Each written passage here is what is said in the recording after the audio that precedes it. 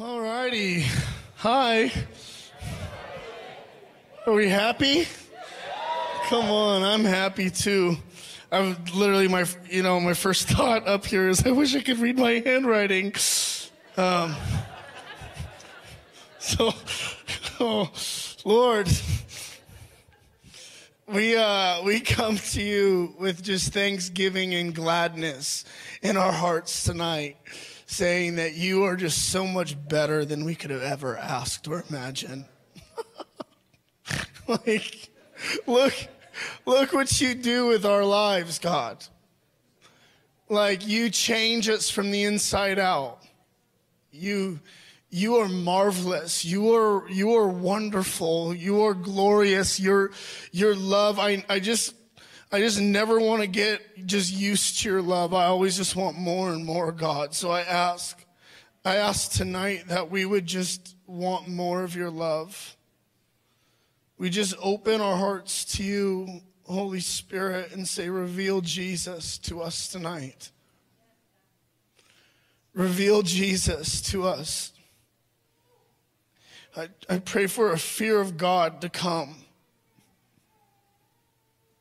That we would just see how beautiful and holy and wonderful and mighty and glorious you are. You're just so good. You're so good. Yeah. I pray, God, that, this has been a prayer I've been praying for a while.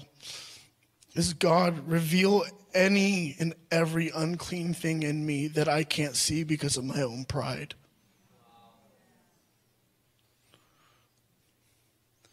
I give you permission, Holy Spirit, to be really honest with me. And we just let go of control and say, have your way in us tonight. And all God's people said, amen. Wow. I think I'm going to preach tonight. Feels good, if I'm being fully transparent. These days, I don't really know what's going to happen. Yeah, and we can laugh. And it's probably easy for you to laugh. But really, just in all transparency, I'm in a season right now where, the fear of God is in me, and I don't want to get used to him. I don't want to, have any control, and I feel like the Lord's, inviting me into a place of dependence, He's never had me in this kind of dependence before, at least in ministry and preaching and things like that, ever since this summer when he just kind of made me a fool on stage. I just said, God, it's all you. He just has slowly been unlayering levels of control that I've had that I didn't know. And I'm a work in progress. Amen. Is that okay? We're all works in progress, and I don't have it all together.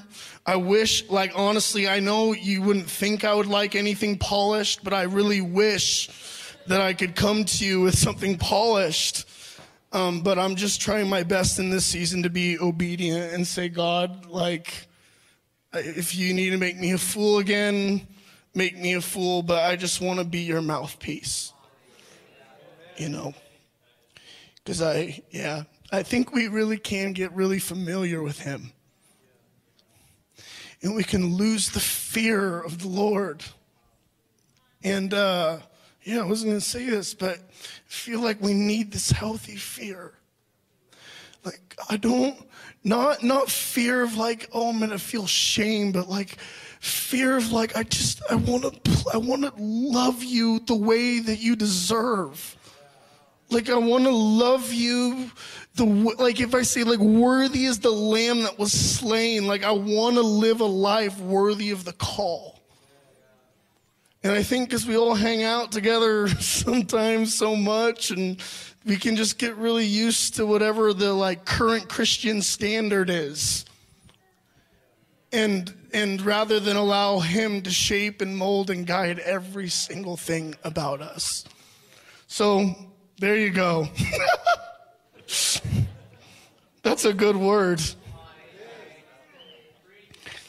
But I believe what God is doing in our community and in our family right now is just absolutely wonderfully glorious.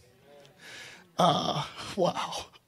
What he is doing on Sundays, when he's filling the room with his presence, what he's doing through Journey to Wholeness and young adults and youth ministry, it's amazing. Like, it's incredible. And I've just been so caught up in awe and wonder that God chooses to increase himself amongst us when we totally don't deserve it. Like, the thing is I actually don't even know if we're actually growing as a community, but the only thing that matters is God's showing up more and more. Like, we actually probably didn't handle COVID really well, but Lord's not disciplining us. He's giving us more of him. The church has never been more divided, more blah, blah, blah, blah, blah. Yet God's like, I don't care. Here's my glory. Because it's not earned. It's because he loves us. He loves us so much. He loves us that when we gather, no matter if we're doing church right, if we're behaving right, he comes because he just loves us. And I think that we need to begin to realize when God fills the room with the glory, with his presence, he's teaching us something. And so, like, when we're having these moments in worship where we're just getting lost in wonder and awe, it's like he's not just wanting to make us feel good. I think what he's screaming over us is, you're enough. I love you. You're such a knucklehead, but still let me just lavish you with love. You know? Because, like, come on, we're all knuckleheads. We all do crazy, stupid things and post stupid things on Facebook and stupid things on Instagram. And watch shows that we shouldn't watch and talk to our spouses in ways that we shouldn't talk to our spouses. And he doesn't say, well, I'm going to withhold myself from you. He says, I'm just going to pour my glory on you because I love you. And you don't get to earn my love. And I believe what God is doing in this season is he's teaching us what it means to be worshipers. I think he's teaching us what it means to be a people who worship in spirit and truth. That he's teaching us that worship is so far beyond what takes place in a Sunday gathering. It's so much more than that. And I've been reading my Bible a lot, which always feels really good. You know? It's like, I just love it when the word you're just devouring the word and the word's devouring you. It's just like, oh man, it's like it's living and active. Who would have ever thought, you know?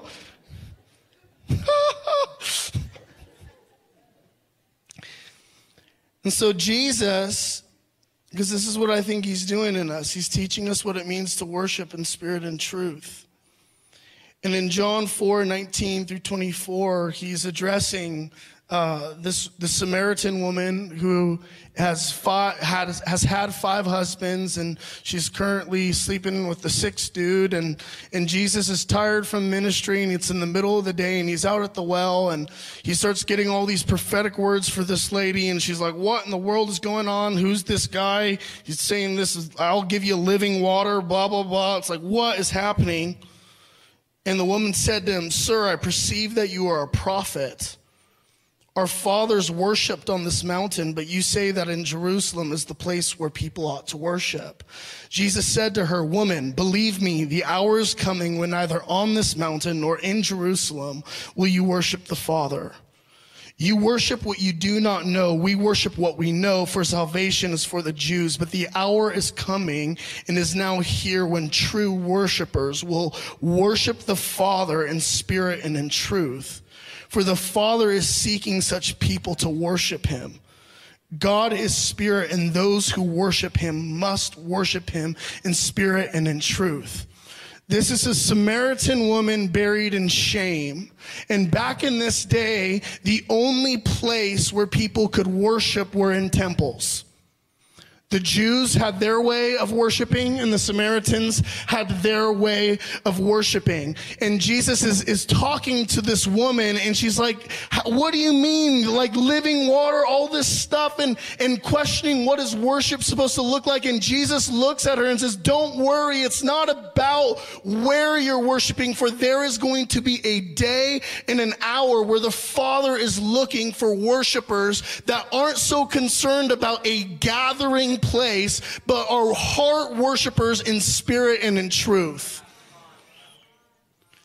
Jesus is saying, there's going to be a day where you don't need to gather. What the Father is going to be looking for is people who are led by the Holy Spirit of the living God and live a life of worship, not just gathering in temples to worship. And this would have been complete and utter freedom for this lady, because she would have never felt worthy to enter a temple.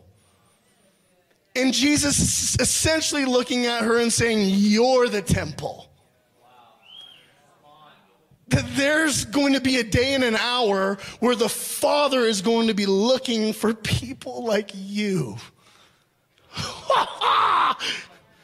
Divorced 5 times. With a 6th husband, but hungry and willing to be searched. A heart that says, I just want to please this prophet. And what we see is this woman is the first woman who then goes and tells all the Samaria about Jesus. And she became a worshiper. Guided by the Holy Spirit. Worship is a heart posture. Worship is a heart posture that says, I am going to be the oil poured out. I am going to be the oil poured out. And if you want me to love, I'll love. If you want me to serve, I'll serve. If you want me to dance, I'll dance. If you want me to sing, I'll sing. I'll do whatever you want me to do, because he's looking for worship that isn't performance. He's looking for worship of authenticity that is only possible in the place of the Spirit. You can dance all you want, but if your spirit is not connected with it, it's not worship. It's performance. You can sing every song you want. You can sing Worthy of It All. We could sing that song for hours and hours and hours and hours and hours. But if that doesn't actually transform us to a place where we're living a life of worthy of it all, then it's not worship. And that's not what he's looking for. He's looking for hearts that are actually moved by his voice in the ordinary, mundane places. Say, will you be a worshiper? Is that good? It's my new way. I just write a lot of thoughts and say them. It used to be kind of polished, not anymore. I mean, that probably terrifies you, that some of you thought that my perception of myself is I used to be polished.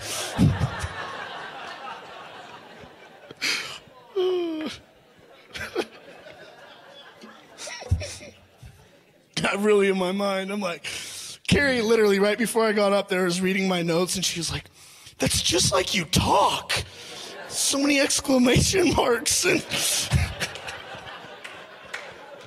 you know, all caps, which, by the way, if everything's all caps, it's really hard to keep track. It's like really, really difficult. Wow. Let's see if any of this is good.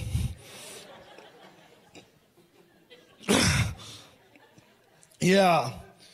Jesus says somewhere in the Gospels,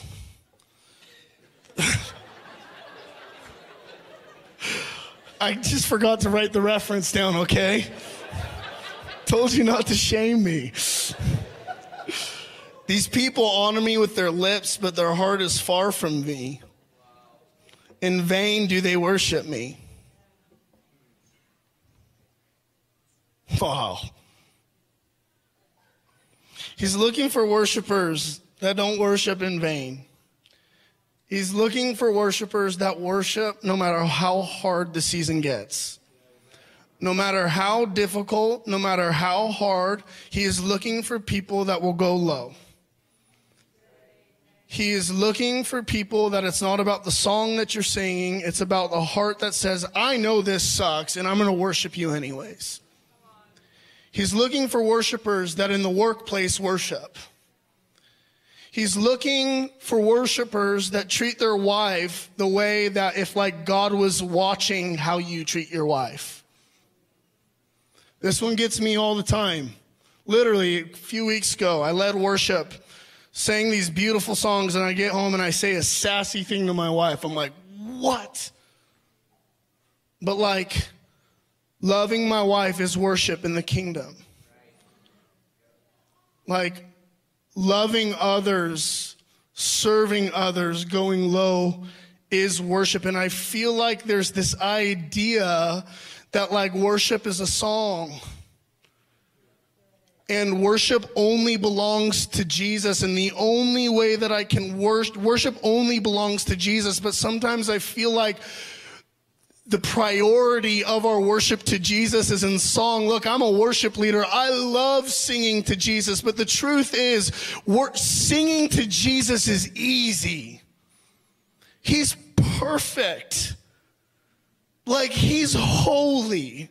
Like, loving Jesus through song is really not that difficult. I know for some of you it may be, but the truth is, it's like not that hard to like sing songs to him. What's hard is when he looks and he says, when I was thirsty, you gave me something to drink. When I was hungry, you fed me.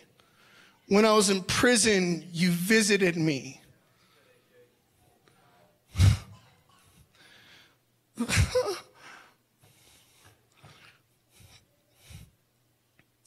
What you did to the least of these, you do to me.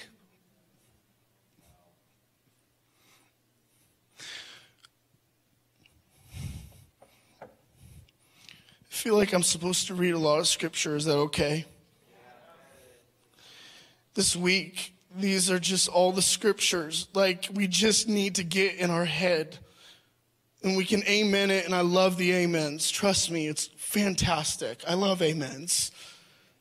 But amens don't mean anything if they don't, like, actually cut.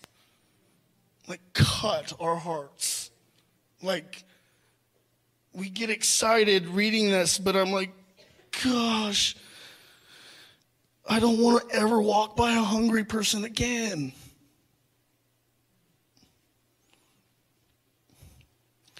John 13 says, my children, I will be with you only a little longer. You will look for me, and just as I told the Jews, so I tell you now, where I'm going, you cannot come. A new command I give you, love one another. As I have loved you, so you must love one another. By this, everyone will know that you are my disciples, if you love one another. John 15, 9-17, as the Father has loved me, so I have loved you. Abide in my love. If you keep my commandments, you will abide in my love, just as I have kept my Father's commandments and abide in his love. So these things I have spoken to you, that my joy may be in you and that your joy may overflow. This is my commandment, that you love one another as I have loved you. Greater love has no one than this, than someone lay down his life for his friends. Philippians 2. So if there is any encouragement in Christ, any comfort from love, any participation in the Spirit, any affection and sympathy. Complete my joy by being of the same mind, having the same love, being in full accord of one mind. Do nothing from selfish ambition or conceit, but in humility count others more significant than yourselves. Let each of you look not only to his own interest, but also to the interest of others. Having this mind among yourselves, which is yours in Christ Jesus, who though he was in the form of God, did not count equality with God a thing to be grasped, but he emptied himself by taking the form of a servant, being born in the likeness of men, and being found in human form, he humbled himself by becoming obedient to the point of death on a cross. Last one. Beloved, let us love one another, for love is from God, and whoever loves has been born of God and knows God. Anyone who does not love does not know God, because God is love. In this, the love of God was made manifest among us, that God sent his only Son into the world so that we might live through him. In this is love, not that we have loved God, but that he loved us and sent his Son to be the propitiation for our sins. Beloved, if God so loved us, we also ought to love one another. No one has ever seen God. If we love one another, God abides in us, and his love is perfected in us.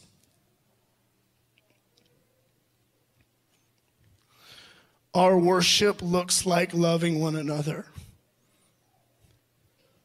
And as I was reading these scriptures this week, like my heart, I'm just going to be super honest, like super real.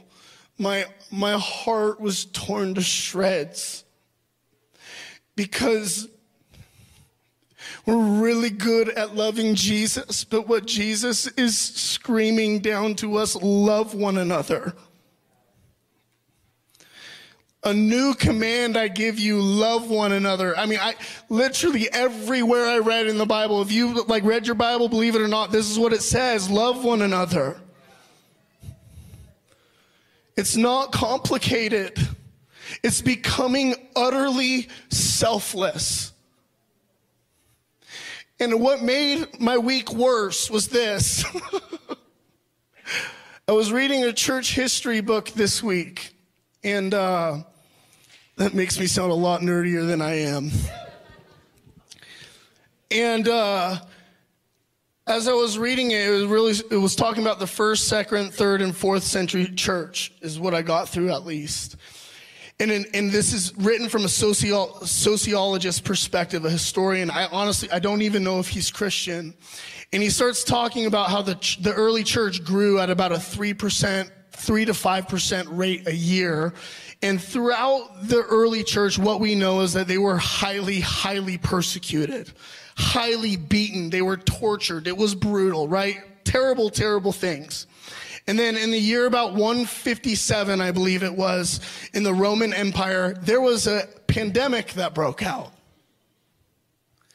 And this pandemic was what they think to be one of the first swine flus. And it was so bad, it wiped out within I think a 30-year span, 20-year span or something. It wiped out a nearly third of the population.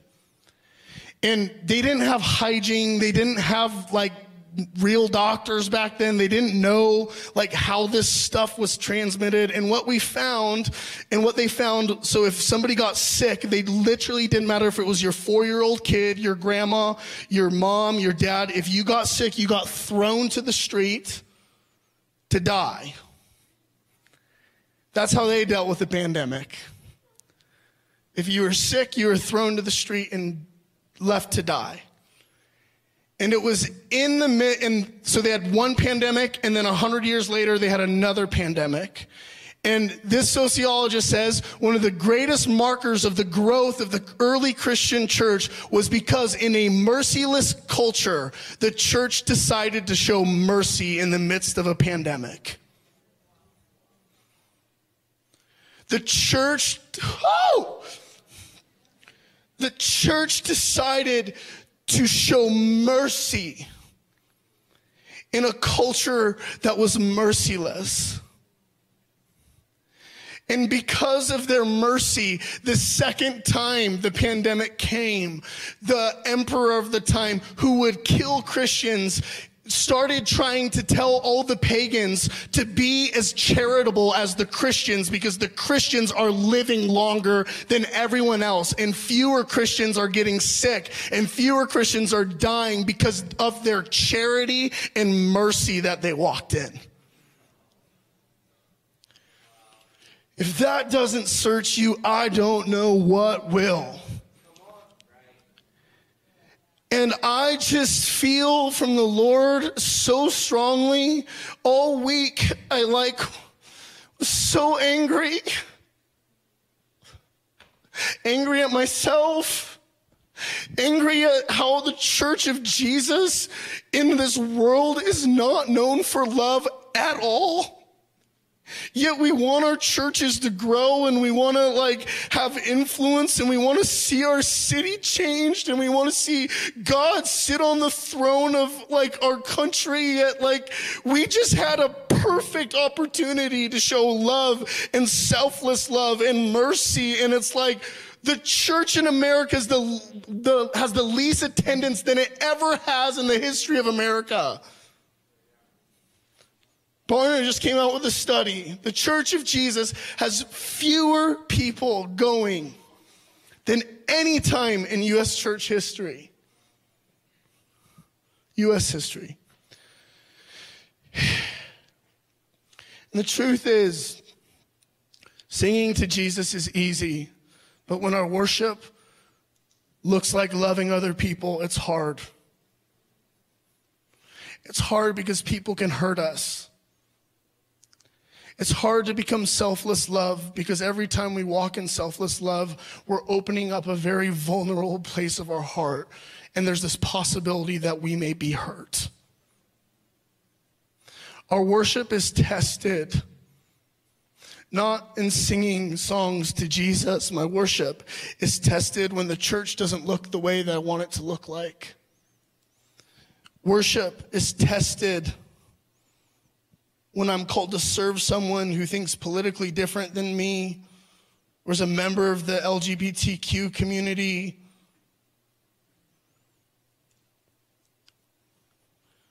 We desire control so much that we miss that every single one of these opportunities is an opportunity to step into love. And I want to have a highly revelatory sermon for you, but until we get this, I don't know what some sermon on the third heaven is going to do, you know?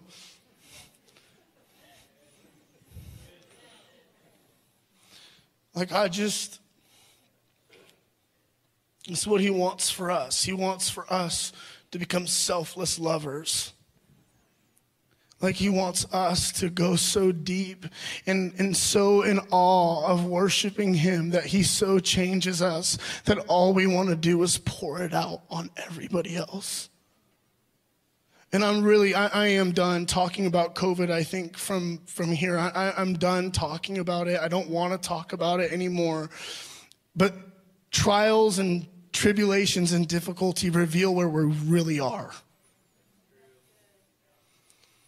And I feel there's been this invitation for me, and I think for our church. I want this place to not be known for the awesome anointed things that happen on stage or in revival groups. I desire, and I believe this church is to be known as a place of love.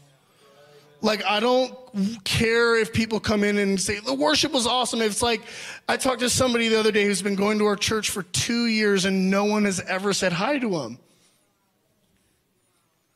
Wow, we got some work to do, people. Because even when we come to church, I think we don't even realize it's about us. Amen. Okay.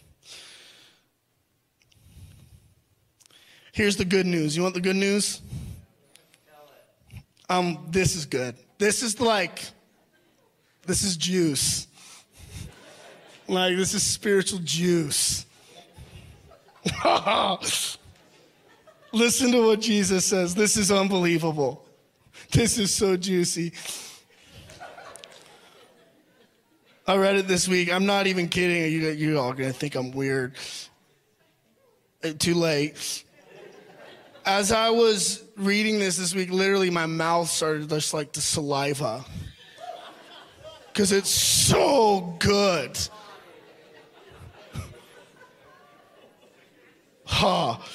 The thief comes only to steal, kill, and destroy. But I came that they may have life and have it abundantly. I am the good shepherd, and the good shepherd lays down his life for the sheep. There is a stupid enemy out there that is trying to rob you to make you the most selfish person you could possibly be. There is an enemy who's trying to make you afraid. There is an enemy that is trying to create division. There is an enemy that is trying to make you to take control of your life. There is an enemy who wants you to care more about a vaccine or more not about a vaccine. There is an enemy who's seeking to kill you. But he's dead and done. Jesus has risen from the dead. And the last time I checked, that means the devil has been defeated. And so this is a big, stupid waste of time for him to try and create division amongst us when Jesus is looking at us and saying, hey, there's an enemy who's going to try and kill you, but if you just look this way, abundance is on the other side. And the abundant life that Jesus is calling us to live in is following the way of the Good Shepherd. And what's the Good Shepherd do? He lays down his life for his sheep. If we want to the abundant life, this is so good. Oh, baby. The abundant life that Jesus has called us to live is following the path of the Good Shepherd of saying, I am laying down my life. Hey, enemy, you can come and steal, kill, and destroy and do anything you want. But as long as I follow the way of just laying down my life and serving every single person that comes my way and just becoming a radical lover where, I think of others more highly than myself, then guess what's going to come? Abundance. Joy, fruitfulness, righteousness. But sometimes I think we wait for an encounter so long and God's like, I'm here. Grow in selflessness. And the reason it's abundance is because if I can become a servant to you, I'm free of you. If I become a servant, I no longer am looking for you to meet my needs. I'm operating from a place of who I know I already am, so I'm not looking to you to tell me who I am. That sounds like a life of joy, where your joy isn't dependent on your fixation with people. But instead, it's like through trials and tribulations. I don't care if you spit in my face. I know what I'm going to do. I'm going to go low, I'm going to go slow, and I'm going to serve you.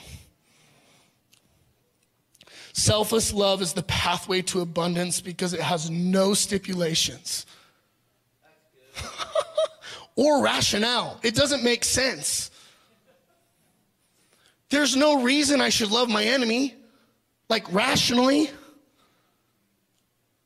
But it's what he says. So we do it, amen?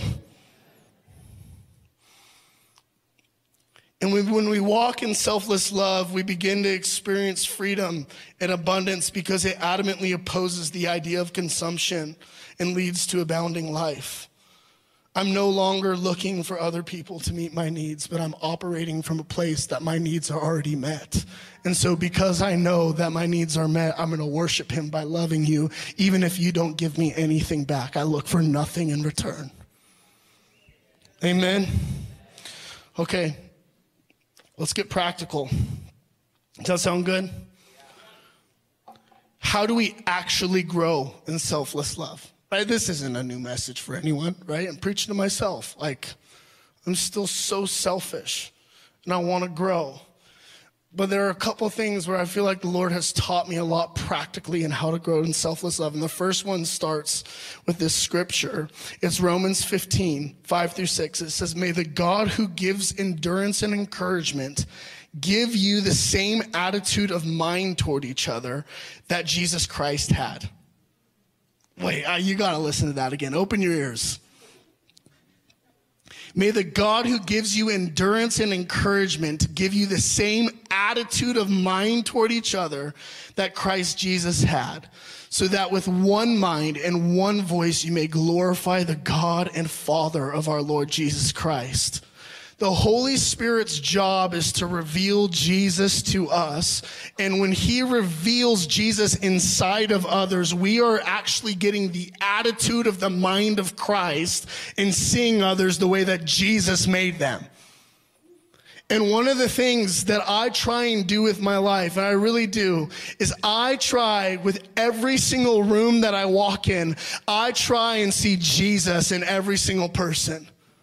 Because if I can see Jesus, if I can have the mind of Jesus, then my automatic response is going to be completely in awe of who these people are. That's why I'm so, honest to God, people ask me, how are you always joyful? One of the big gifts the Lord has given me is he's given me eyes to see people for who they are in him.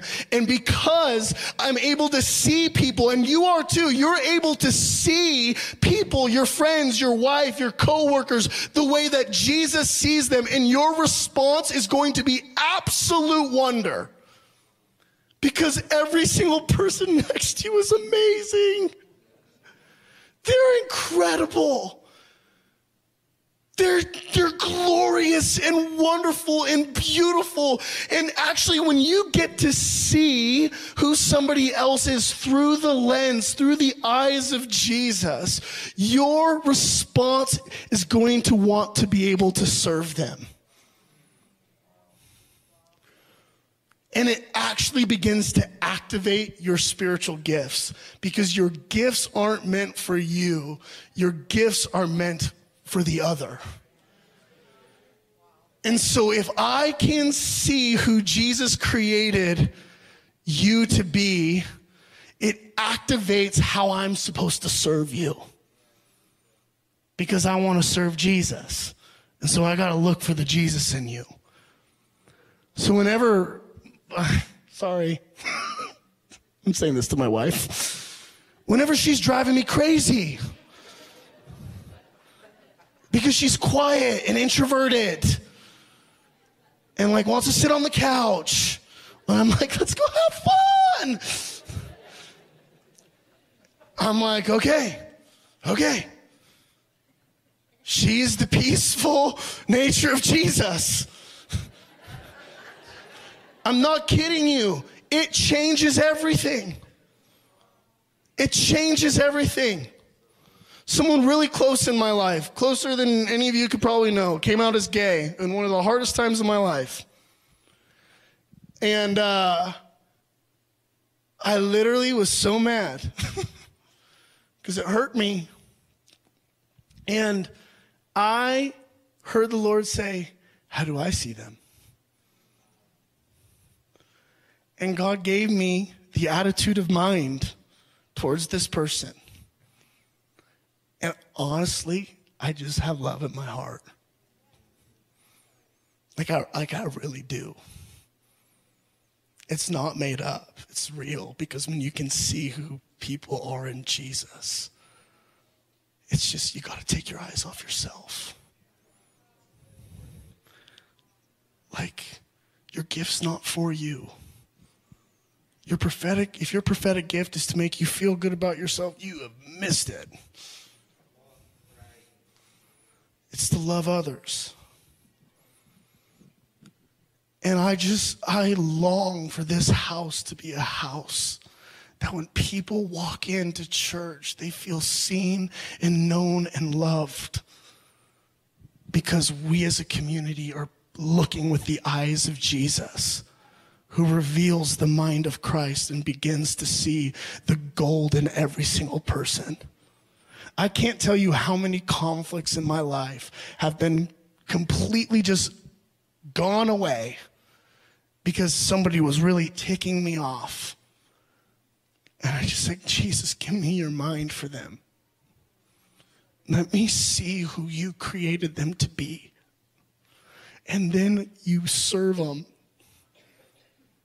How awesome is that? Is that good? Okay, so this is what we're going to do. That's your practical. Yoke yourself to the Holy Spirit. The Holy Spirit's job is to reveal Jesus. So he's going to reveal Jesus inside of others, and you're going to bless their socks off. This week, you're going to have the most selfless week you've ever had in your life. This week, you're going to give yourself to love. This week, it's not about you. It's about your wife. It's about your friends. It's about the person you're sitting next to. This week, it's not about you. It's about worshiping Jesus by loving others. Let's challenge ourselves to be the most radically generous people on the face of this earth. It's not about you. It's about others. And that's worship to Jesus. And so tonight, for ministry time, what we're going to do is we aren't going to have you, the ministry team, you got the night off. We're not going to have people come up for prayer. I want you to think about somebody in this room and ask them, how does Jesus see them? And before you leave, you have to go tell them what Jesus sees in them. And honor them, serve them, do whatever you need to do. But I'm like, you know what? You can come up here. Lord, help every need. Everyone that wanted to come up, get healing, heal them in Jesus' name. You can do it. Every prophetic word that everybody wants, for them, like, here's your prophetic word. God loves you.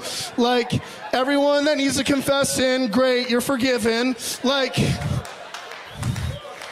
okay? Everyone who wants to keep worshiping, great. Ask God how to love somebody else.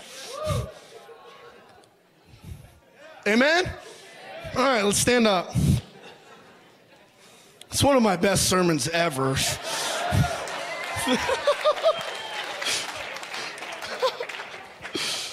Jackie preached last night or yesterday morning at young adults group, and she just got up there and just blew like a cannon. And I was like, oh, I like that. I want to do that tomorrow.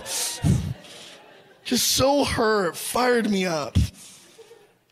Lord Jesus, make us the most selfless, loving people on the face of planet Earth. I pray, God, that historians are writing about us someday, that in the midst of a selfish culture, that there was a people who became selfless.